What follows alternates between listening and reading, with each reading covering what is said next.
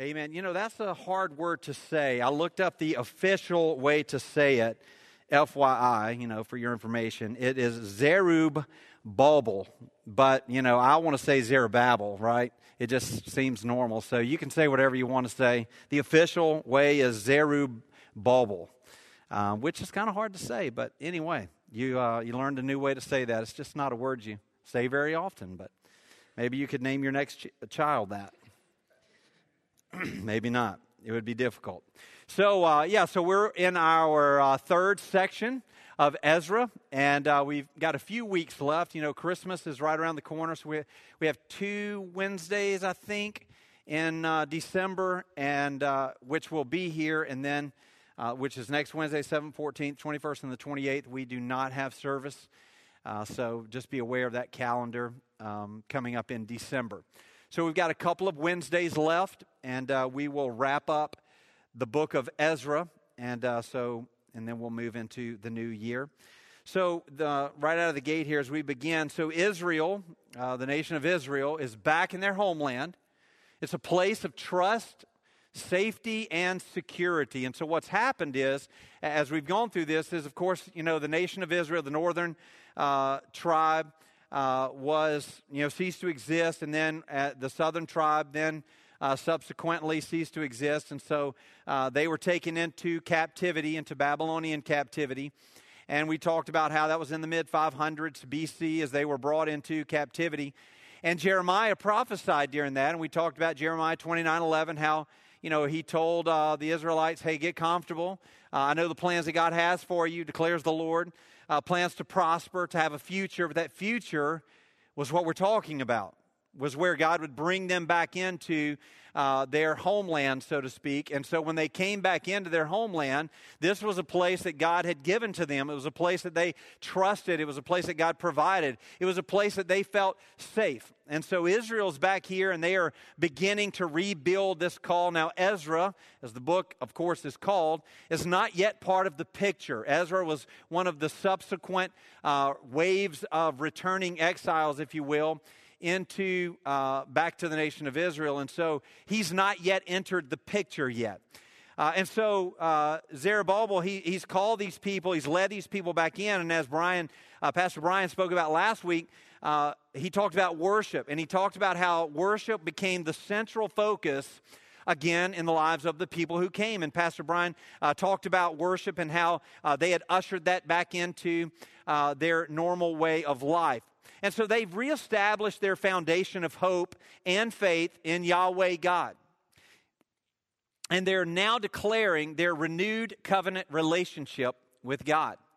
And so here they've come back in, and as chapter 3, as was covered last week, they began to praise. The Bible says that they sang about the goodness of the Lord, and we'll review that here in a second. And so they began to sing about the goodness of God and how God had brought them back to where they were. And you have to imagine the exuberation, if you will, of where they're at. That God has brought them from captivity, out of captivity, into freedom, back to where they belong, back to where God desires for them to be. And of course, they're excited and they're living, we just came out of this week of Thanksgiving. And so they're living in this area of gratitude that God has brought them back to where they are. However, it was not until the temple was built could they really live in accord with the covenant in which God had established for and with them. It was not until the temple was built. And so there had to be a place of worship. So there's praise that's taking place. Again, primarily, especially the latter part of chapter 3 discusses this. And the focus is on praising God. But the covenant, they couldn't be in accord with who God wanted them to be until the temple was built according to the covenant. You see, after returning in 538 BC, they began the work on the temple, and it wasn't finished until 515 BC. So we're going to talk about that interim period tonight. You see, as Pastor Brian talked about, they were beginning to build or to lay the foundation of the temple of God in chapter 3. But I want you to see what happens. You see, as soon as they focused on praising God and following God's agenda, they were attacked from the outside. And so the first thing that we're going to talk about tonight is the enemy without. You see, they began to praise God.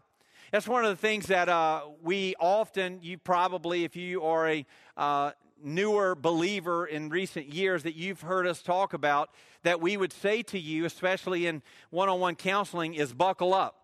Right? Because if you have committed your life to follow Jesus, or you've recommitted your life to be who God wants you to be, and you focused on what God has in store for you, guess what's going to happen? Opposition. Right? Things are going to happen in your life that the enemy is going to pay attention, because as long as you are having no impact on the kingdom of God, guess who doesn't care? The enemy. And so what's happening is Israel is back to business, right? That God is calling his people back, and they are beginning to praise God, and the enemy sees that they are gathering the forces, that the temple is being reestablished, and that the nation of Israel, God's chosen people, are about to spring forth. And so what he wants to do is he wants to do anything that he can do to stop that. And so as the praise began, so does the opposition. And so the first thing that we'll discuss tonight is the enemy without. So we pick up in Ezra chapter 4. I think this is on your handout. Verse 1 says, "When the adversaries of Judah and Benjamin heard that the returned exiles were building a temple to the Lord, the God of Israel, they were so excited that they brought housewarming gifts, and they loaned their shovels and their picks and their stone masonry projects to help them out," right? No, that's not what they did. It says in verse 2 that they approached Zerubbabel, see how I did that there? The heads of the fathers houses, and they said to them, "Let us build with you, for we worship your God as you do. And we have been sacrificing to him ever since the days of Esarhaddon, king of Assyria, who brought us here." So what happened is the Israelites were moved, okay? And when they were taken into captivity, they brought different people from different places, and they placed them all throughout the domain of the Babylons. And so what they were trying through Assyria, and so what they were trying to do is they were trying to assimilate everybody together. And so they wanted to take a little bit of you and a little bit of me and a little bit of them and put them all together. And so they created synchronism. Basically what they were trying to do is to create all these variations, and it's what the world has continually tried to do, all throughout culture, is to diminish the authority or the ability of one particular belief system by introducing all of these different belief systems. It's what you see. I mean, it's always been throughout history. And so that's what happened here. So these people have been there for a while. And so they come up to the Israelites and say, "Hey, man, we've been here for a while. We're so glad you're back. We want to help you." Now remember, how did the Israelites get here? God told the king, send them back, right? And so God commissioned them to do what they are called to do. Now, it would seem on the outset, the more the merrier, right? We get help. So the quicker, the more people help, the quicker that we are going to be able to rebuild the temple. We say many hands make light work, right? Well, there was two reasons for not wanting. You would say, well, why would they not allow them to help? Well, there was a couple of reasons why the Israelites said, no, thank you. Well, the first reason was that the temple was for God, Yahweh God, the King of Israel, the Lord of Israel. And he was not the God, little g, that these people worshiped. And so Israel was very specific about, the nation of Israel was very specific about what God called them to do, because it was for him. Second, they had been commissioned. Remember how they got here again. King Cyrus commissioned them that they would come down, and he wanted them to undertake this building project. And so they had every right, according to the decree of Cyrus, to do what God had called them to do. And so they said, you know what? No, we don't need your help. Well, that didn't go over very well. You see, the truth is, sometimes God calls us, most of the time, God calls us to do things. And here's what the unfortunate truth is that sometimes people may find it easier to pawn off on others what God has called them to do themselves. You see, God called the Israelites to do this. And it would have been easier for them to show up in town, guys, we've been gone for 70 years, and play the victim, right? Woe is me, poor us. It would really be nice if you guys would build this temple for us. But that's not what God called them to do. You see, when God calls you to do something, you need to do it. Even if someone offers to help you, you need to do what God called you to do. And so the Israelites were very staunch in saying, God called us to do this, and so we are going to do it. Now, the unfortunate reality is because they said no, well, that didn't go over very well. And so there became this contention, this conflict, this animosity between the Israelites and the people who inhabited now the area. And the unfortunate reality is there are people who appear to be with us but are actually against us. It's hard to believe, but unfortunately, it's true. You see, the text shows us 4 different ways that the enemy can work against us through other people. And so let's go back and look at the text. You see, in verses 1 through 3, the first thing that we see is that the enemy uses compromise to try to use to work against us. He says, when the adversaries of Judah and Benjamin heard that they had returned, they approached them and the heads of the fathers and said, let us build with you because we worship as you do. And so they said, hey, we're the same as you. Even though God didn't call us, and even though we're not a part of the covenant that God is establishing with y'all, we still want to be a part of that. And so the enemy was trying to get them to compromise in what God had called them to do. You see, that's always going to be the number one tactic of the enemy in your life is compromise. Well, no one will know. Well, it's not going to make that big of a difference. Well, it's not going to have that big of an effect. Well, I know it's wrong, but God will forgive me. To compromise. And so it's the first thing that we see that was used here. The second thing that we see is in verse 4. It says, then the people of the land discouraged the people of Judah and made them afraid to build. So the second thing that we see that the enemy uses against us is discouragement. To try to discourage you from doing what, again, God has called you to do. Now, I'll tell you this. Spend about 10 seconds breathing, and somebody's going to try to discourage you. Especially when you're trying to live your life for God.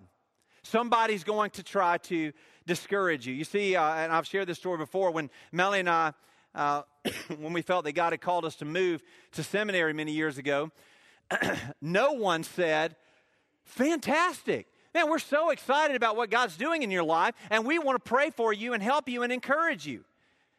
Now, there were some people that saw the big picture and that encouraged us and prayed for us. But I mean people close to us. No one that was, family in proximity said, oh, well, that's a great idea. As a matter of fact, there were some extended family members that said, well, you shouldn't do that. There's no way that God wants you to do that. And so they began to try to get us to question what God had called us to do. And so it was a version of the enemy to use discouragement against us. So not only does the enemy use compromise through other people, he uses discouragement. Number 3, in verse 4 again, it says that he discouraged the people and he made them afraid to build. Fear. The enemy will cause fear in your life to prevent you from doing what God has called you to do.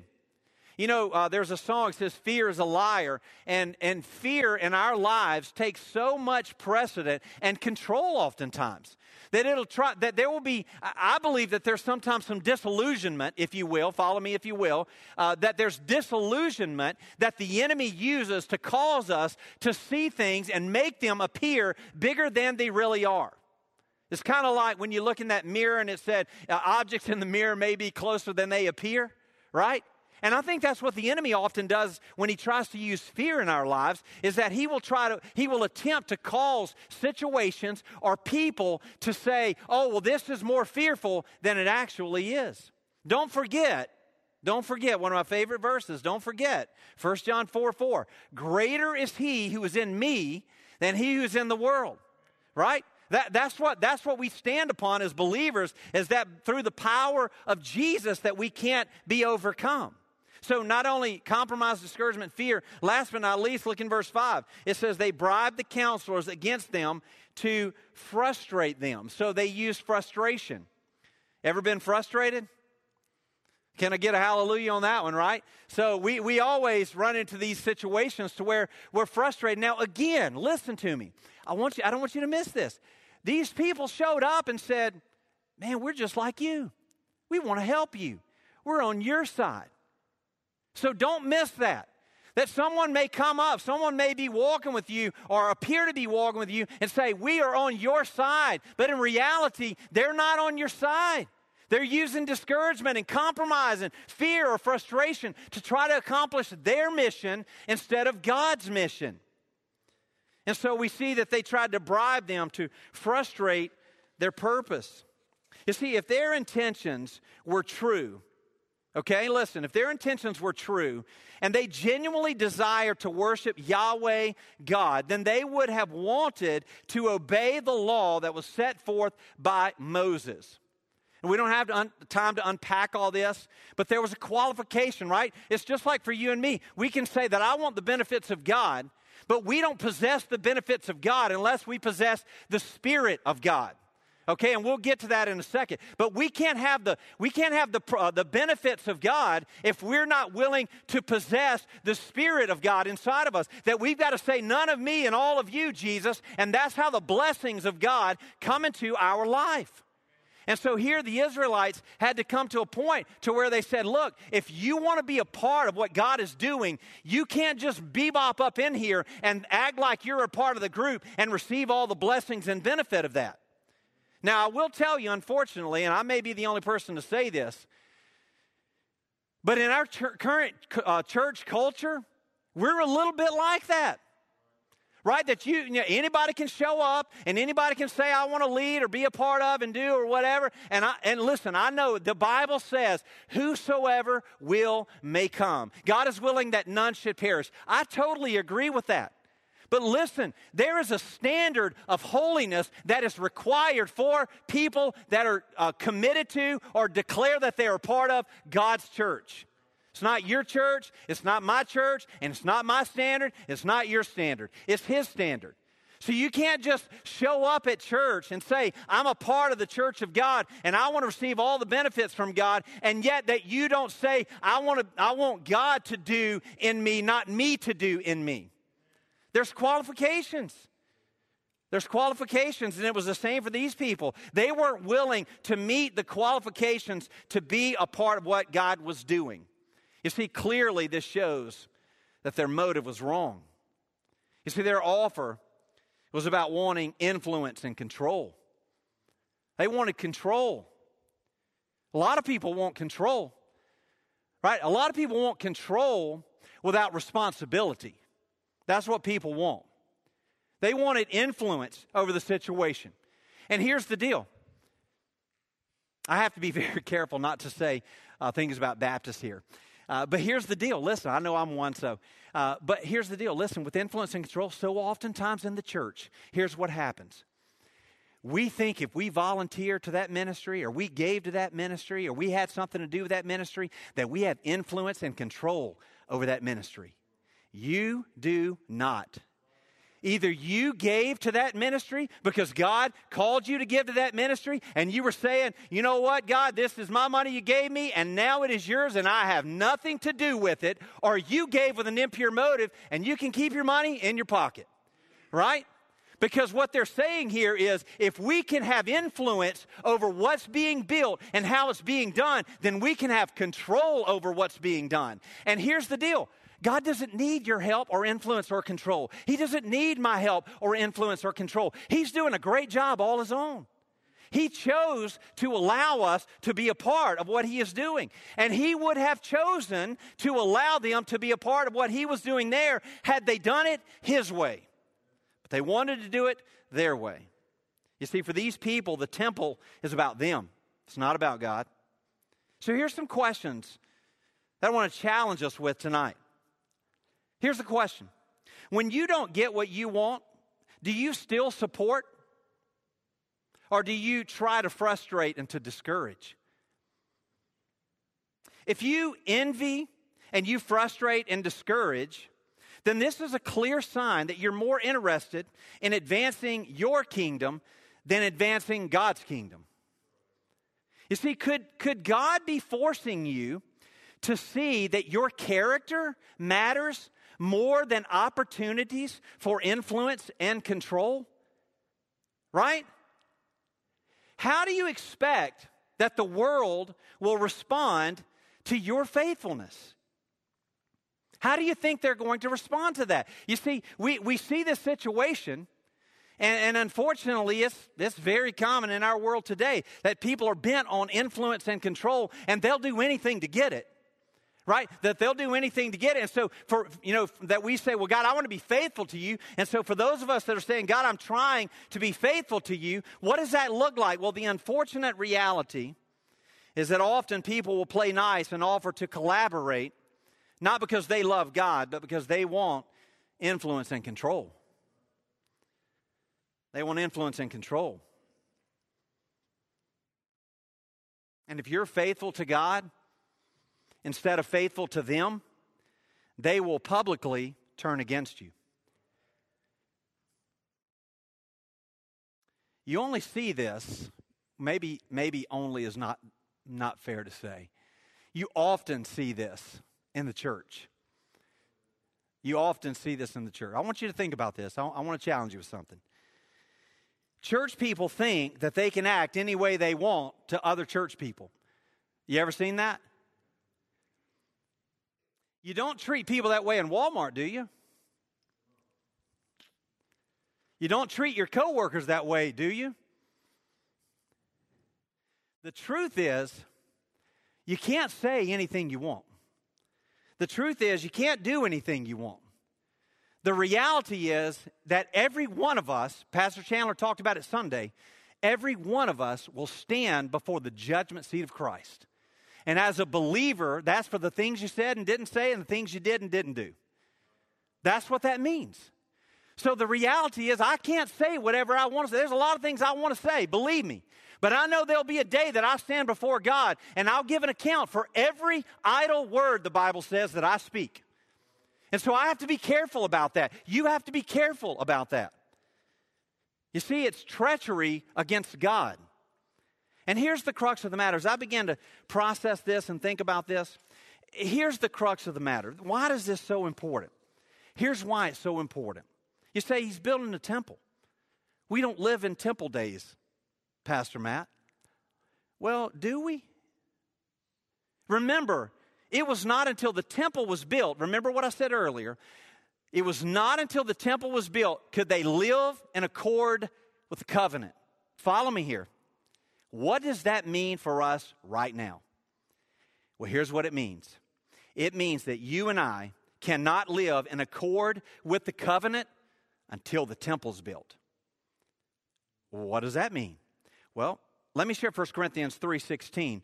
Do you not know that you are God's temple and that God's Spirit dwells in you?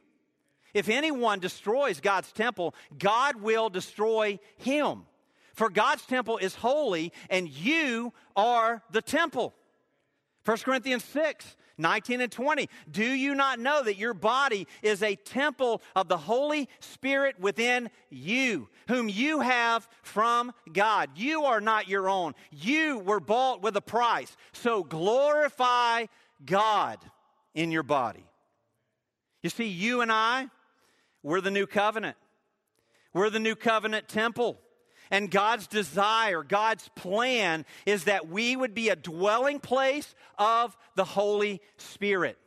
That's why it matters. That's why it matters. You see, we have to be filled with the Spirit. Why do we have to be filled with the Spirit? Because, spoiler alert, opposition's not going to stop. It's not going to stop. So what Ezra's done here very craftily and carefully is that Ezra has placed a lot of time in a few words. in verses 6 through 23, what Ezra has done is he tells us of future oppositions with future kings and future letters that are sent to stop the work of God. There's even a letter that was written that halted the rebuilding of the wall, which is with Nehemiah. So we're on down the road that Nehemiah or that Ezra is describing these events, okay? And so verses 1 through 5, and then we're going to jump over to verse 24, I believe it is. So 6 through 23 tell of a long span of time. I think it's almost 100 years of all of the opposition that they have. And so if you are not careful and you do not abide by the new covenant that you are God's temple, which is where the Spirit of God resides, you will have no resolve against the opposition. You're going to have opposition. It's going to happen. So you got to buckle up. But the only way you're going to make it is if the Spirit of God resides inside of you. And so how did Israel respond? Well, in verse 24 it says, "Then the work on the house of God that is in Jerusalem stopped. It ceased until the second year of the reign of Darius, king of Persia." So how did Israel respond? They stopped. They stopped, which is what 99% of believers do today with opposition. They stop. You know, I used to say, I had to quit saying it because it could be offensive, but, you know, that Baptists were a mile wide and an inch deep, and we couldn't fight our way out of a wet paper sack theologically, right? That we want to be included, but we don't want to be responsible. Right? And so what Israel did here is they came back in and they said, look what God has done. You know, it's just like Peter with the angel that broke him out of jail in Acts 11. I believe it's Acts 11 or 12. And so, you know, Peter, he thinks it's a dream, and then the angel gets him out of prison. Then he takes the chains off, and then he takes him to the gate. And then he goes to the house where they were praying for him and knocks on the door, and they think he's an angel. Right? It's the same thing here, that Israel come back, and God had done all these things. He had gotten a pagan king to release them and bring them back to their promised land and supplied all the resources for them to rebuild the temple. And they get a little bit of opposition, and they're like, we're out. I'm not doing that anymore. It's too hard, God. Just send us back to captivity. We're all that way. Listen, be honest with yourself. You see, this narrative picks up in verse 24, and it was some 18 years later after the people had returned to the land to rebuild the house of God that they actually finished. So what does God do in this situation? You see, it seems as though the adversaries, those looking for control and influence, remember, it seems as though they were successful. But God clearly had other plans. And so here's what happened. God broke them out of captivity, created a scenario to get them to where he wanted them to be, brought them back to their homeland, told them, instructed to reestablish the covenant by reestablishing the temple. They start working on that, and then they get opposition, and they're out. They quit. And so what does God do? Well, if you or me were God, he would say, okay, I'm done with you guys. I'm starting over, right? I'm done. That's it. I'm out. But thankfully, he doesn't do that to us. And he didn't do that to the nation of Israel for the 17th billionth time. And so what did he do? He sent a prophet. And he sent Haggai. All right, you've heard of Haggai before. And so he sent Haggai to him, and this is what he wrote. This is what Haggai wrote. He says, it was not until 520 that Haggai prophesied. 520 to 518. And this is what he said. In the second year of Darius the king, in the 6th month, on the first day of the month, very specific here, the word of the Lord came by the hand of Haggai the prophet to Zerubbabel and the son of Shealtiel, governor of Judah, and to Joshua the son of Jehozadak, the high priest. And this is what he said. Thus says the Lord of hosts, these people say the time has not yet come to rebuild the house of the Lord. And so that was, okay, leaders, here's what you said. And then he opens verse 3 and he says, now I'm going to talk to everybody else. Then the word of the Lord came by the prophet, by the hand of the prophet Haggai. Is it a time for you yourselves to dwell in your paneled houses while the house lies in ruins? Now therefore, says the Lord of hosts, consider your ways. You have sown much and harvested little. You eat, but you never have enough. You drink, but you never have your fill. You clothe yourself, but no one is warm. And he who earns wages does so to put them into a bag with holes. He's talking about inflation there. Sound familiar? Thus the Lord of hosts says in verse 7, consider your ways. Go up to the hills and bring wood and build a house that I may take pleasure in it and that I may be glorified, says the Lord. In the first two verses, God is directly speaking to the leaders. And then in verses 3 and following, he talks to his people. You see, what Haggai did is he rebuked the people who returned for being selfish, indifferent, and neglecting the things of God. So what they began to do is they said, well, God sent us here, and we had all this opposition, and people are against us when we're doing God's work, but they're for us when we're doing culture work or community work or society work. And so, God, we've got to build our own houses here, and we've got to reestablish ourselves in this area, God. And so we got to build paneled houses, according to what Haggai said, and we've got to earn as much money as we can, and we've got to get as much food as we can. And what God is telling them is, everything that you're doing for yourself is not satisfying you. You see, they had built their own houses while neglecting to rebuild the house of God. So there was an enemy on the outside, but there was also an enemy on the inside. There was also an enemy within. On four separate occasions, verse 7, 15, and twice in verse 18, Haggai says, consider your ways. Give careful thought to what you're doing and what you're saying. You see, he's being very intentional to say it this way. He says, consider the way that you are acting. This is a very stern warning from God himself. Consider your ways. You see, the truth is that we are our own worst enemy. Pastor Chandler referenced it Sunday. It's been referenced many times before, that left to ourselves, we're going to do a really good job of messing things up. And we're going to fight ourselves all the way to where God wants us to be, because the flesh is not very willing, at least not to do the things of God. And so we see here that Haggai says, consider your ways. That God is saying through the prophet, you better be careful what you do. You see, it's very easy to justify our own actions. The Israelites had justified their actions. They'd been exiled in captivity. Now they were back in their homeland, and they were trying to reestablish themselves. To which we would say, great job. Of course, you need to provide for your family. You need to build a house. You need to do this. You need to do that. But instead of depending upon God to provide the things which they needed, they focused on providing for themselves. Every one of us pre-Jesus has done that.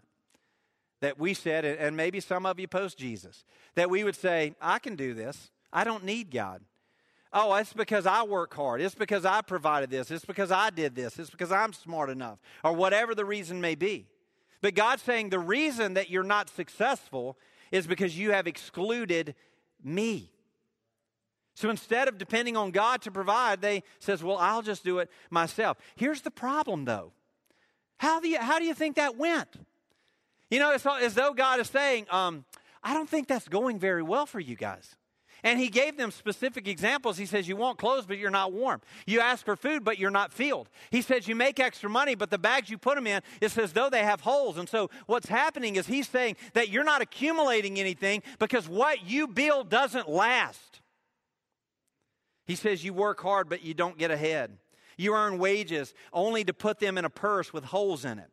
And so the implication is very strong here that the economic conditions that they were experiencing were divine chastening for disobedience.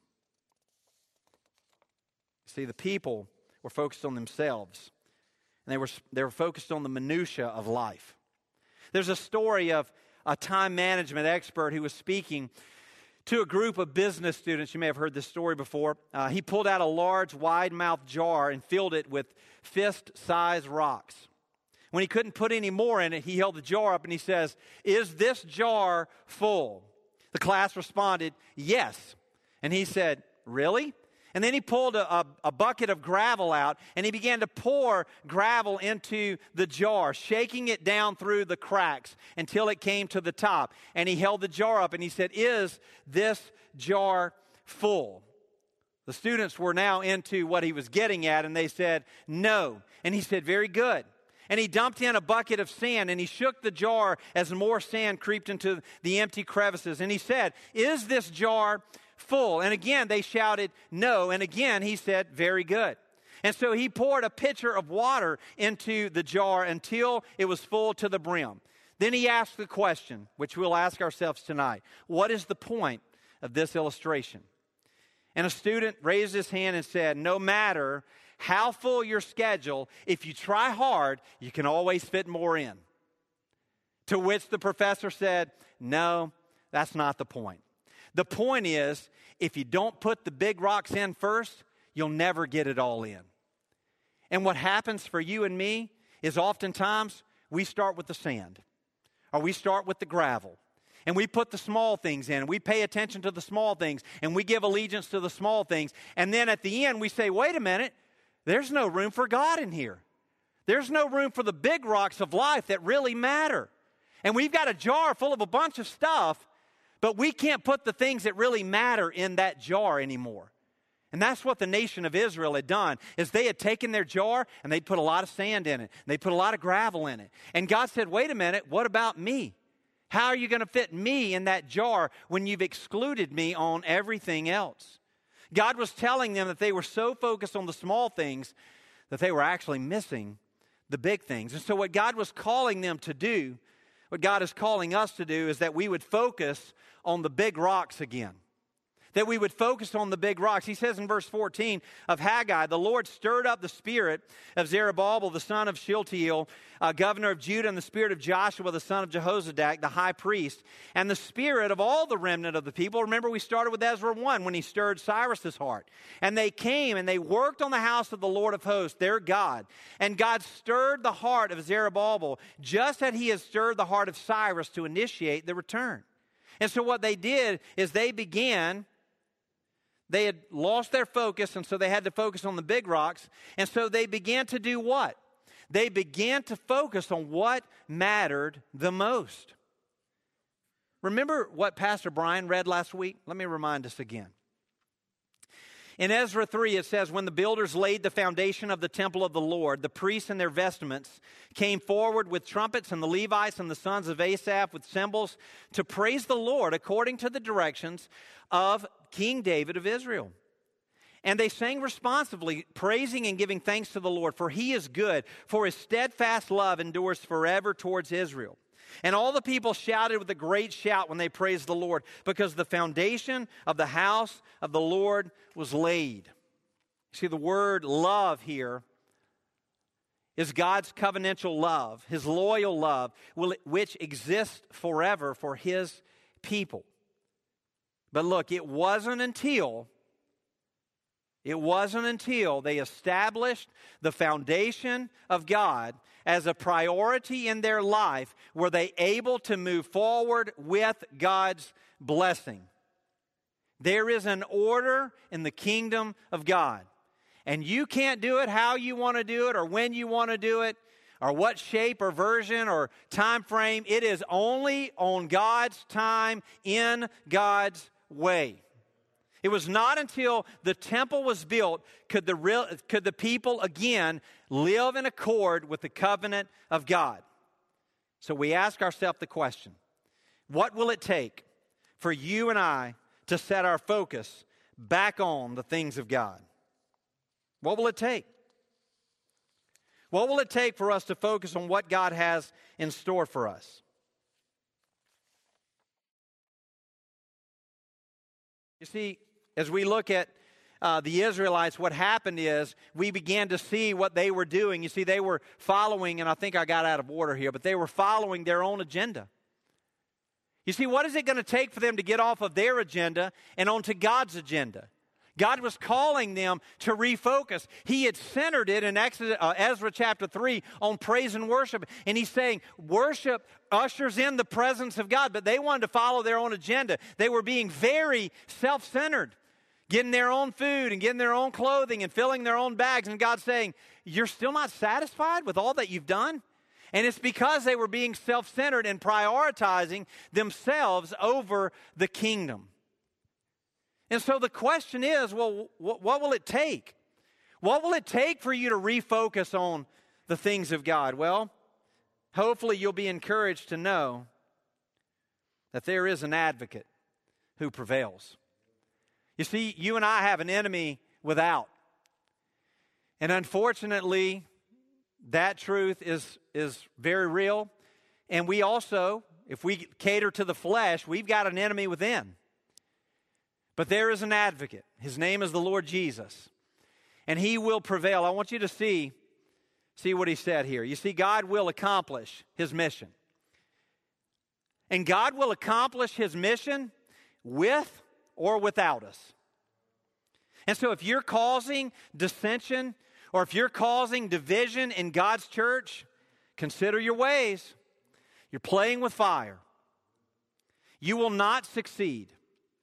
The truth is, we are all a part of a bigger picture, a story much bigger than you or I. It's much bigger, and it's a story that God has allowed us to be a part of. There's a reason that you weren't born in the 1800s, the 1400s, or the 800s. There's a reason you're born right now. God put you where you are in this situation for a reason, with the people that you're around for a reason. So just like Jeremiah 29 says, get comfortable and know your neighbors, get comfortable, know your neighbors, because God put you here. And he's going to accomplish his mission, and you can be a part of that. You can be a part of the greatest story ever told. And you can stand before King Jesus one day, and he can say to you, well done, good and faithful servant. You can be a part of what God is doing. You see, God was present the entire time.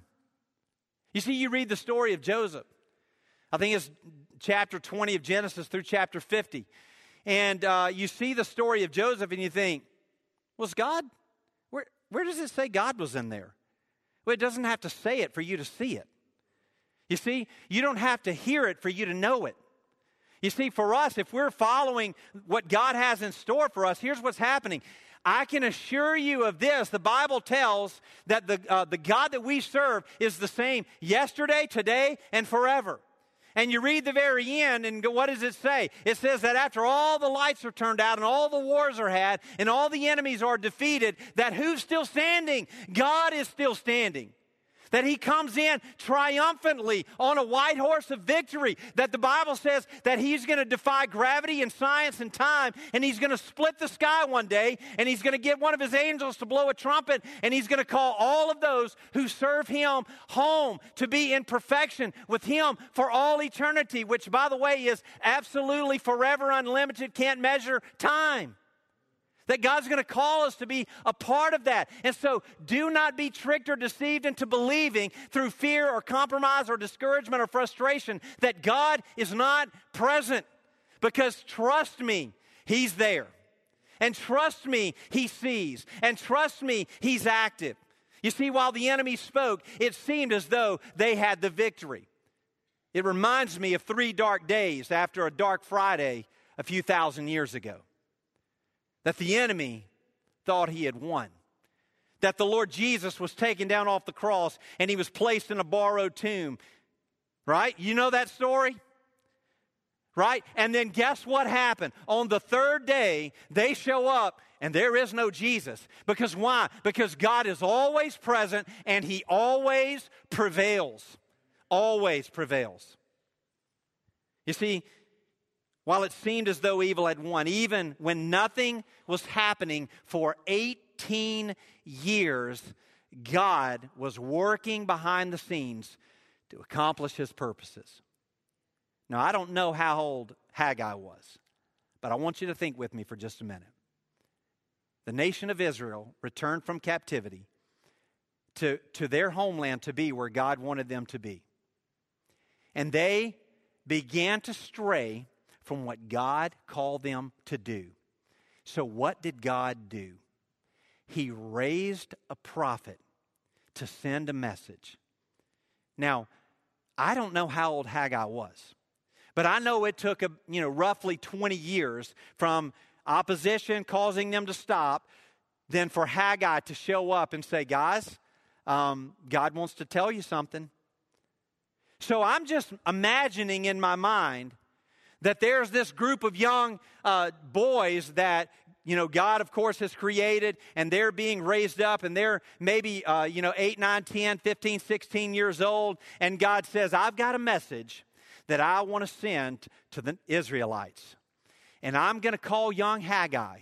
And for 18 years, I'm going to raise him in the admonition of the Lord. And for 18 years, I'm going to prepare him to be bold. And for 18 years, I'm going to prepare him to be my mouthpiece. And in 18 years, because God knows the future as well as he knows the past, that he says in 18 years, when the time is right, I'm going to send Haggai to stand before the nation of Israel and say, guys, I have a message from the Lord. And they're going to respond, just like Jonah knew that if he went to Nineveh, they would respond. And so God was raising up young Haggai, that when the time was right, only God would know that he would send him into the midst of them and say, you guys need to listen up. You see, God was raising up someone who would declare his goodness, who would instruct the hearts and the minds of those who had ears to hear, and to defeat those acting in opposition to the kingdom. You see, in Haggai 1:13, Haggai, the messenger of the Lord, spoke to the people with the Lord's message, and he says, I am with you, declares the Lord. You see, if you're in the midst of opposition tonight, that's what God is telling you. I am with you. If you are in opposition, then I would say to you, consider your ways, because you're fighting a losing battle. You see, Haggai 2:5 says, according to the covenant that I made with you when you came out of Egypt, my spirit remains in your midst. And just as the enemy used fear in the beginning verses of Ezra chapter 4, what does he say at the end of Haggai chapter 2 verse 5? He says, my spirit remains in your midst. Fear not. Fear not. So our principle, as we start to wrap up tonight, it's that God blesses his people that are on his agenda with his presence. You see, we're about to celebrate Christmas, the time that we celebrate the birth of our Lord and Savior, Jesus Christ. We're about to celebrate what it meant for God to be incarnated, to take on flesh, to step into time and space and history and humanity and reveal himself face to face. That's what we're celebrating. And the principle is that God blesses his people.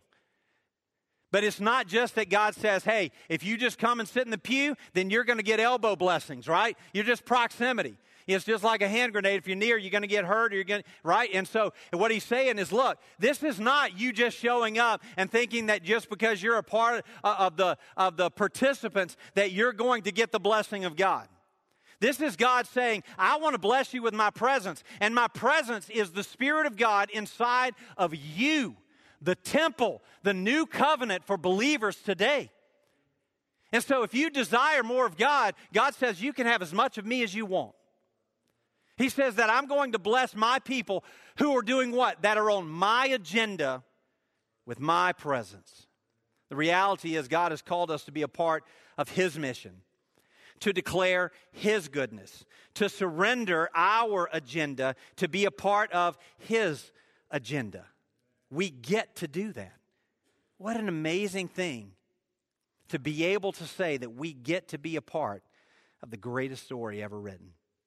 You see, when we are blessed with God's presence while we're on his agenda, the reality is that there will be no opposition that will come against us when we're on his agenda that will prevail. So whatever it is that may come against you, remember that greater is he who is in you than he who is in the world. Paul writes in Romans 8 that there is no weapon formed against you that will prosper. None. And the reality of that is because of the Spirit of God that lives inside of us. And so I pray that God uses this tonight to instruct your heart. I pray that God uses this to encourage you to be on His mission, to be a part of the work that He has in store for us, and be grateful that we get to be a part of what He is doing. Amen? All right, let's pray. God, thank you so much for your word tonight. God, thank you that your